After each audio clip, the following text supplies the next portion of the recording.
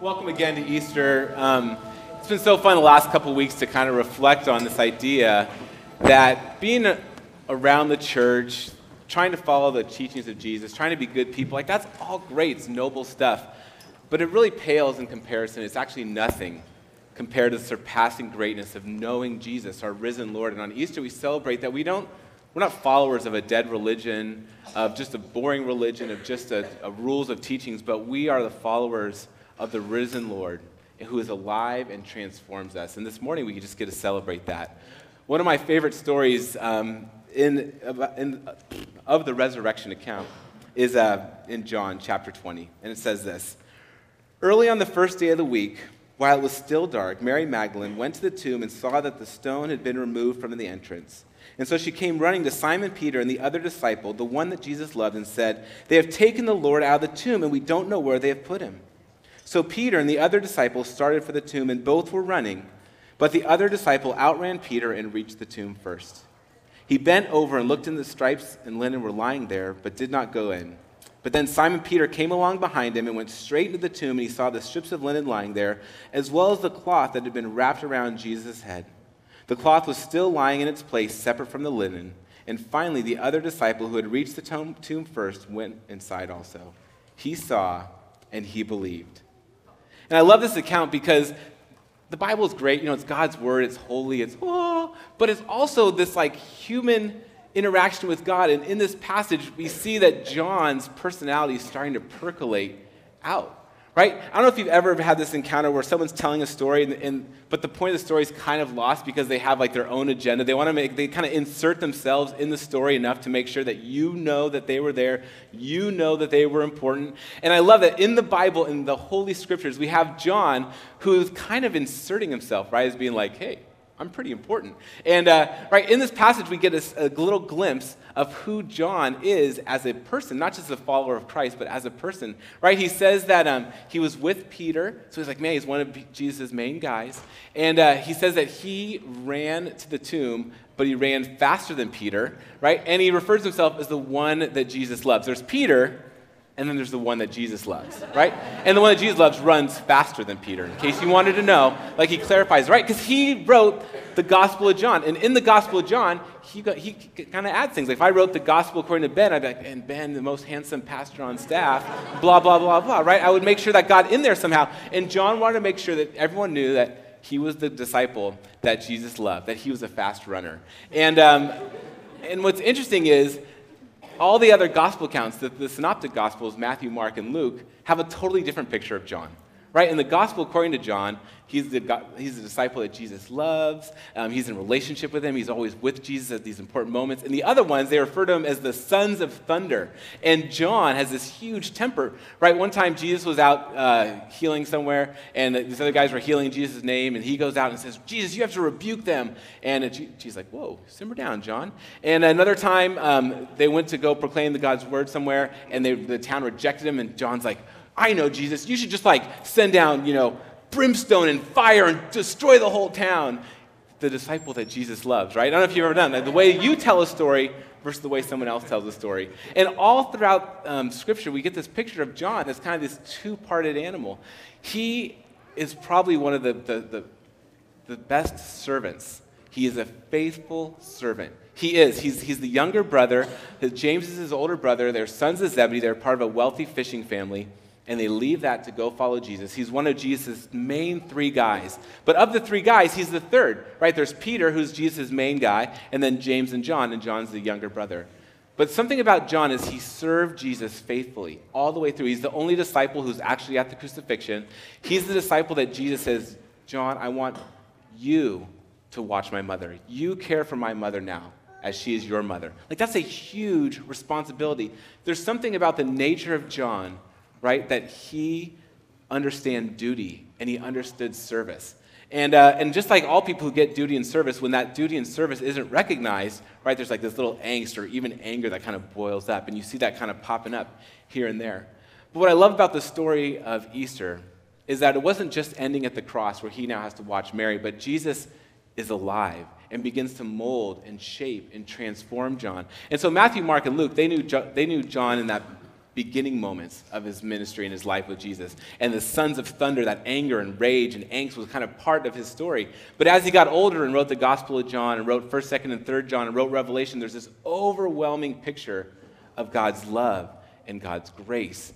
And all of a sudden, he's taken on this pastoral heart. So instead of wanting to just blow up villages that didn't get it, he wanted to serve them even more sacrificially.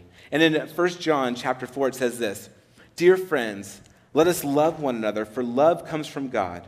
Everyone who loves has been born of God and knows God. Whoever does not love does not know God, because God is love. This is how God showed his love for us, that he sent his one and only Son into the world that we might live through him. This is love. Not that we loved God, but that he loved us and sent his Son as an atoning sacrifice for our sins. Dear friends, since God so loved us, we also ought to love one another." And you see there's this strain through the story of John that duty and service is a noble thing. It's a good thing. And in fact, serving out of duty is a good thing, but it actually pales in comparison. It is nothing compared to knowing Christ Jesus, our risen Lord, who allows us to actually care out of love. There's serving out of duty and there's caring out of love. And I think like all people, we find passages in Scripture, and when you relate to them, you're more attracted to them. And for me, that's how it is with this story. I can so relate to the gospel, to John. I so can relate to trying to live a life of duty and service. I don't know if it's birth order or if it's personality or it's my family system, but being the oldest son in a divorced family, having stepsisters and stepfamily, the whole deal, right? I found that the best way to survive was kind of to be the good guy. My stepsister, she went wild, and so I was like, okay, I don't want to be that person, right? And I found like being with my dad and stepmom, if I was just like keep the peace and be cool, I was like, everything kind of worked out, right? And all of a sudden, you kind of start getting some perks, like, oh, you're the good kid, man. You're willing to help clear the table and empty the dishwasher, and you kind of like get some perks of that. And all of a sudden, duty and service became like this hallmark of my life. Like, I'll do this. I totally got it. And even as I became a Christian and really started getting serious about following Jesus in college, I was like, I'm going to serve Jesus. And like, especially in college for a guy, I was like, I'll go to anywhere. I'll go to Africa, Indonesia. I'll die for you. Because I don't care. I'm going to serve you, Jesus. It was all in me because I wanted this idea of serving was this noble thing for me. And what I think is interesting is as I've gotten older, even taking a profession, even being a pastor, right, there's something noble about, I'm serving God in the church. There's like this noble thing to it. But the deal is, if it's only serving out of duty, there's this awful, awful underbelly. I don't know about you if you've ever like tried to do something good for somebody. And I mean, we're Marine Covenant. We're all good people. We're all so clean and beautiful, good people. And and when you do these things and no one recognizes it, right? You have this thing that kind of rises up inside of you, and you start getting kind of angsty, or there's this rage that boils up. And if people don't see it, it happens all the time in the smallest things. Like even this story with Peter and John running the tomb, I could totally imagine like Jeff and I, like Jeff, he's a better runner than me, even though he's way older than me, and I just think, I'm like in the shadow even when I'm running, and there's this part of me that wants to be like, but I can do something too. I don't know what I can do, but I won't, I want people to see me. And so when people talk about running, I want to make sure they know that I can run as well. And so I throw those things in there because I need to insert myself in the story. And where I see it percolate the worst is actually with my own kids. I found myself, even my own kids, serving them out of duty. I want to be a good parent, and I want to serve them. But then when they disrespect me, this like rage boils up in me. Like, I don't want to brush my teeth. And like World War III happens at my house. Because when we serve out of duty, all of a sudden we see ourselves as noble people who deserve respect. And serving out of duty is actually a self-serving thing. We serve to make sure that we know that we're good people, to make sure people see us as good people. And if you ask any of our neighbors, we all think we're good people. We all do things to prove that we're good people. But the good news of Jesus is that we are not good people. We don't need to serve and prove that we have something to bring to the table. We don't need to serve so that people know that we are actually good people. But when we actually get connected with Jesus, he molds and he shapes us and he heals us. Excuse me, I was going to try to make the whole thing without water. I lost my whole deal. Sorry about that. But he molds us and he shapes us and he heals us. And what happens is serving out of duty begins to go away. And caring out of love becomes the good news of the new life in Jesus Christ. And there's a whole different thing. Like, all of a sudden having to serve on PTA, which is an awful thing, but sometimes people have to do it. But now to serve on PTA and thinking, oh my goodness, God, you have put me in a place to love and care for these people, and for whatever reason the book fair is out of control, okay. I can love and care for these people. And it's not a duty, but it's real human beings that God wants to use me to love and care for and serve, right?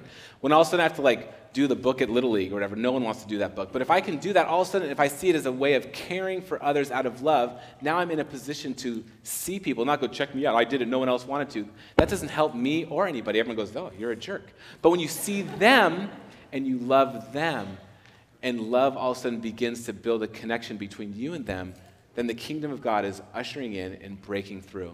And I love the story of John because you get this picture of someone who gets duty, who gets honor, who gets service. And that's a great thing. But it is knowing Jesus that begins to transform him, because serving out of duty is a good and noble thing, but it is nothing compared to the surpassing greatness of knowing our risen Lord, who transforms and heals us so that we can care out of love.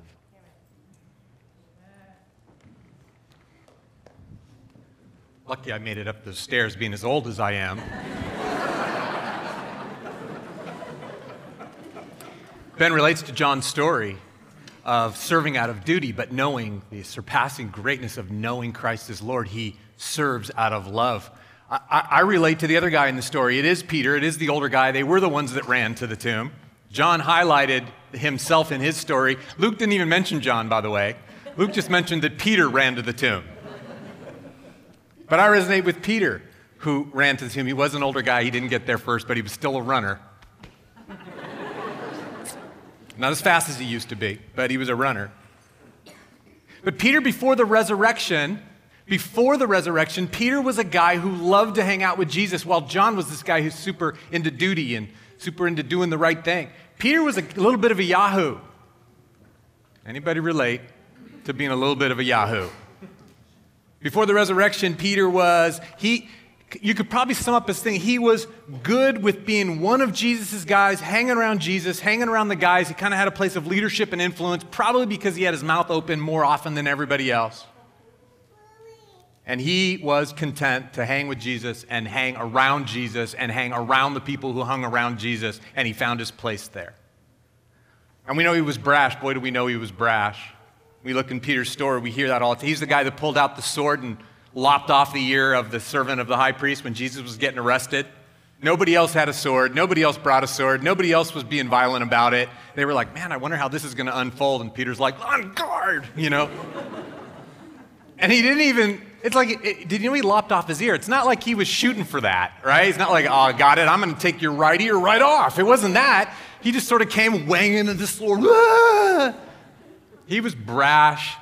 I don't know if he tried to kill the guy, but he only got his ear. The guy's like, what the heck? What are you doing?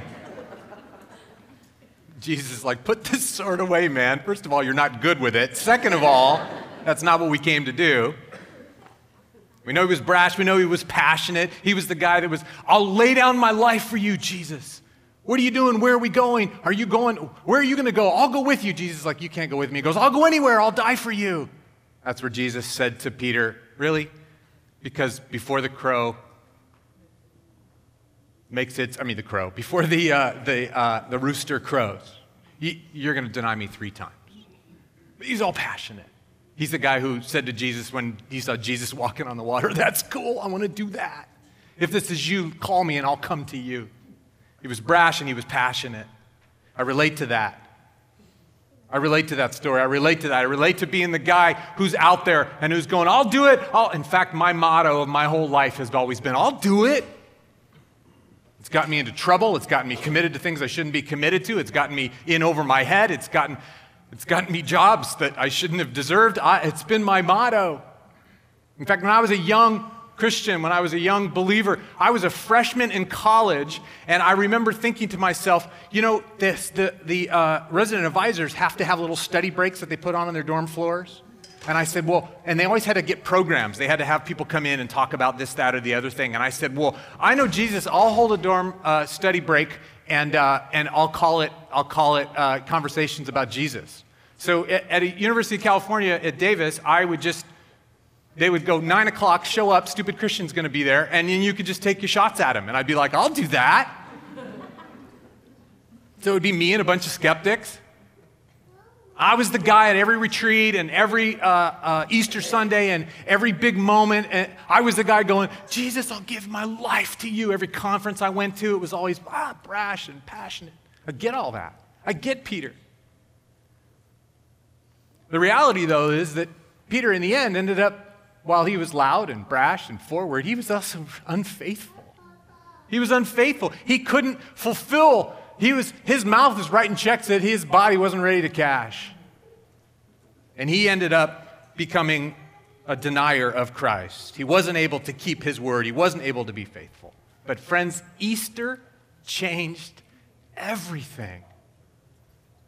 Easter changed everything for him. After the resurrection, while Jesus had been passionate and brash and was content to hang around Jesus and have a place and have a voice and be wild and swing swords and be with Jesus' people, before the resurrection, if he was willing to hang out with the disciples, that was a cool thing, but it was nothing compared to the surpassing greatness of knowing the risen Lord who then indwelled Peter. The risen Lord, who then, when he ascended and then sent his Holy Spirit, came then to live within Peter. And his life was night and day, friends. No longer was he just mouthing off and not being able to live up to it. He then became this powerful, impactful servant of Jesus, full of courage. And he was still brash and he was still passionate. We see him right after the story where Jesus had raised from the dead. We see him jump out of a boat again. He saw Jesus. Of course, John mentioned, it's in John. John mentioned that John's the one that recognized it was Jesus. But when Peter said, really? Is it really him? Because you're younger, you got better eyes than me. Is it really him? He then jumped out of the boat. He put on his coat and dove in, which didn't make any sense at all. He was the guy that when Jesus met with him face to face, even after his denials, he said, do you love me, Peter? And Peter said, Lord, you know that I love you. He said, do you love me, Peter? He said, Lord, you know that I love you. He goes, do you love me, Peter? And he goes, Lord, you know all things. You know that I love you more than all this other stuff. He was passionate and brash still after the resurrection. But his life was never going to be the same. It wasn't anymore just swinging swords and talking a good game. His life was never going to be the same because the Spirit of God now had come in him. And we read that the rest of his message was he had two things the rest of his life. Number one, you read it in his first sermon. This is after the ascension of Jesus. The Holy Spirit comes in the book of Acts, chapter 2, and Peter gets up and he gives a sermon. And what he says in that sermon is one of the two things that was messages for the rest of his life. It was, they all came and said, whoa, this God thing, what do we do? What do we do, Peter? And he, because he was the spokesman, he said, repent. Meaning turn around and be baptized in the name of Jesus Christ for the forgiveness of sins. Listen. And you will receive the gift of the Holy Spirit. You will have Jesus in you. This was his whole message. Turn around and be forgiven by the love and the grace, the gift of God, and then receive Jesus in you. This was his message. And his life was never the same. And his second message, you see it at the end of his life. In the book of 1 Peter, just before, he saw suffering coming and he knew that he was going to be killed. He was actually ended up being killed by the Emperor Nero, mid-60s AD, crucified. He said, I don't want to be crucified like Jesus. I'm not worthy of that. He was crucified upside down, tradition tells us. But his message in 1 Peter chapter 2 was, he said, but listen, because you now have Jesus in you, you go live out an epic destiny with his leading, his power, his presence, his intimate friendship with you all the time. It's no more just about talk and flash. It's about substance and power. And he said, you are a chosen people, a royal priesthood, a holy nation, a people belonging to God, that you may declare to the world the praises of him who called you out of darkness and into his wonderful light. And Peter never forgot the forgiveness. He never forgot the power of Jesus in him. He said, for once you were not a people, but listen, this is his message, now You are the people of God because the Spirit is in us. And hanging around Jesus, swinging our swords, talking a good game, that's one thing. But it is nothing compared to the surpassingly great reality of knowing Jesus Christ, our risen Lord, and His Spirit within us. I pray that everyone in this room would know Christ in them.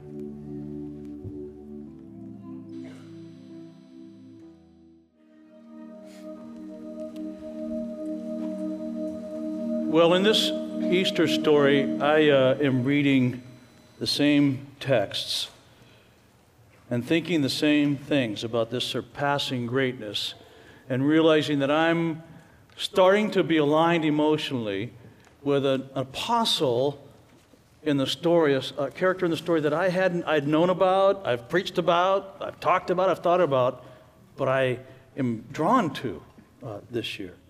It's the apostle Thomas. You know him as Doubting Thomas, perhaps. But there's so many things about Thomas in this resurrection story that I've loved this year as I've been working through it.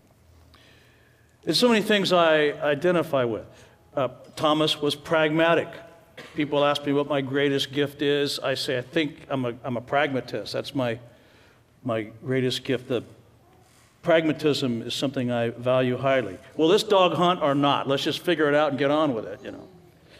You have Thomas being pragmatic. He's the guy who said, look, I hear you saying Jesus is not dead. I actually saw him die. It's been a disappointing week for me. I want to see it in order to believe it. When I can put my finger in the holes that were left by the nails, and I actually talk to him, and we wink at each other, and I hear his voice and smell his robe. When I see it, I'll believe it. He's a pragmatist. I like that. He's a guy who is committed to and ready for a fight.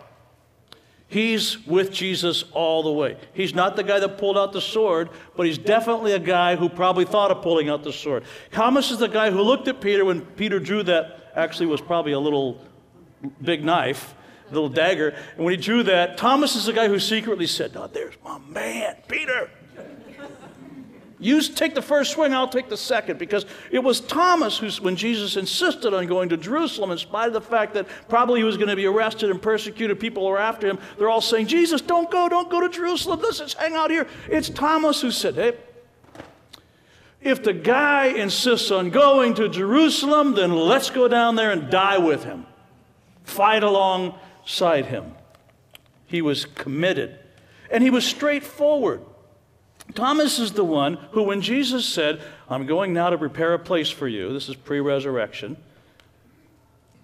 you know the way, you know the place, you know the way. It's Thomas who says, in straightforward fashion, look, can we just cut through all of this philosophical stuff, these parables, this ungraspable teaching you're doing? How can we know the way when we don't even know where the place is? We don't know where you're going. Thomas was straightforward in his conversations with Jesus. I love him. I love that about him. Over a 3-year span, Thomas had been given the privilege of knowing Jesus as a great rabbi. It was a good 3 years. Pretty interesting and exciting 3 years. Few fishermen had that opportunity. I mean, Thomas had heard Jesus teach the Sermon on the Mount. We read it and we're impressed. What was it like to actually be there and hear it? And see the body language and the facial expressions and the way Jesus was adding to it. He had seen him do countless healings. He had watched in amazement as Jesus outmaneuvered the well-crafted and well-thought-out entrapment plans of powerful religious leaders. And every time they thought they had him, and so did Thomas, he looked at Jesus and said, oh man, look at that brilliance with the way he evades them. And this guy's something else, my rabbi. Thomas was in the parade when Jesus entered Jerusalem, and he heard people yelling, Hosanna, Hosanna in the highest. And he heard in those cries and saw in their hearts passive but very clear references to Jesus as Messiah. This is the one, our conquering king. And that was all good. But Thomas like these others, was soon to recognize that no matter how good it was to have Jesus as your teacher, Jesus as your trainer, to be a disciple of Jesus, an apprentice of Jesus, no matter how good that was, and it was good, it was like nothing when compared to the surpassing greatness of knowing Christ as risen Lord, risen Messiah, risen Rabbi. He would hear Jesus teach during those 3 years and often say, wow, marvelous. But to know Jesus as risen goes way beyond a wow, how marvelous moment. That is a true, oh my God moment, which actually is a moment Thomas had. On the evening of that first day of the week, when the disciples were together with the doors locked for fear of the Jewish leaders, this is after Jesus' his arrest and his murder, Jesus came and stood among them and said, "Peace be with you." If for the sake of those who haven't heard me say this 1,000 times already, I just can never get over that text. Jesus died. These guys are locked up in a room for fear of the Jews. They're all together. They're afraid they're going to get arrested. They don't know what's going to happen. Everything's up in the air. 3 years of planning up in dust. And they're in the room sort of shaking with when you're a little kid and you're sleeping at night and you're afraid because your dad's off for the weekend or whoever's your protector in your home is off for the weekend, and a branch, your mind goes crazy, right? A little branch in the middle of the night rubs against your window. That's not a branch. That's the boogeyman coming into your window, and there's nobody there to protect you. And that's the attitude of these guys locked up in this room. And then all of a sudden, through the wall, look at that wall right there. Through the wall comes Jesus, who was dead. Through the wall. You could at least use a door. He doesn't use a door. He comes through the wall. And what does he say? Relax. Don't be afraid. It's just me. He doesn't say that. He just says, peace be with you. Peace be with you. That's the understatement of the scripture right there. After he said this, he showed them his hands and his side. And the disciples were overjoyed when they saw the Lord. I imagine they ran to a huddle at first. And when he showed them what had happened to him and they recognized who it was, they relaxed. I think they ran to him. Again, Jesus said, "Now, peace be with you. As the Father has sent me, I'm sending you." And with that, he breathed on them. And he said, "Now receive this Holy Spirit that Jeff was talking about. And if you forgive anyone's sins, which they had seen him do countless times, their sins are forgiven. And if you do not forgive them, they're not forgiven." They're taking on his ministry now. Now, Thomas, also known as Didymus or twin, one of the 12, was not with the disciples when Jesus came. So the other disciples told him, "Thomas, we've seen the Lord." Thomas didn't see all of this. Jesus come through the wall. But he said to them, "Look, unless I see the nail marks in his hands and put my finger where the nails were, put my hand into his side, I'm not believing it." And by the way, Thomas was not locked in the room for fear of the leaders. He was out in the streets. What the heck? Life's not worth living now. Kill me. Or I'm going back to fishing or whatever. A week later, the disciples were in the house again, and Thomas was with them this time. And though the doors were locked, Jesus came and stood among them and said, "Peace be with you," giving Thomas the same experience as everybody else. Then he said to Thomas, "Put your finger here. See my hands? Reach out your hand and put it into my side where the spear had cut Jesus, where the lance had cut Jesus." And he said, "Stop doubting and now believe." And Thomas says, "Oh my God." That's used so flippantly so often, OMG. This is the great divine OMG. He says, probably bowing down, "My Lord and my God." And then Jesus told him, "Because you have seen me, you have believed. Blessed are those who have not seen, have not put their fingers in the holes, have not seen me come right into the room when the doors were locked, like people in 2014 in Marin County, and still believe." Thomas had a great experience with Jesus as his teacher and rabbi, but it was nothing compared to what he experienced when he experienced Jesus as risen Lord. He had been invited to experience the resurrected Jesus as the others had experienced him. And you've got to appreciate the progression of thinking and commitment and experience in Thomas's life. It was an experience that had surpassed anything they had imagined before. And then Thomas was initially reluctant to respond, as though he had gone as far as he could ever go in this relationship with Jesus. He was living as though that was great, that was fantastic, this is it. And what he had received from Jesus up to that point was very helpful. In fact, life-changing, life-altering. He would never be the same. If he never got more, it would still have been good. But even 3 years of walking side by side, talking face to face with Jesus, was about to be overtaken, bested, left in the dust by the surpassing greatness of knowing and experiencing Christ Jesus as risen, resurrected Rabbi, alive no longer in the grave, leader, far surpassing. And Thomas experienced that resurrected Jesus. And the relationship that he had with Jesus, which was already pretty real, was transformed from a great friendship to a lifelong mission. And a faith that Thomas had assumed had reached its pinnacle, reached its climax, was introduced to a surpassing and inexhaustible world of opportunity and adventure. It's like Jesus said, put your fingers in here. Believe now.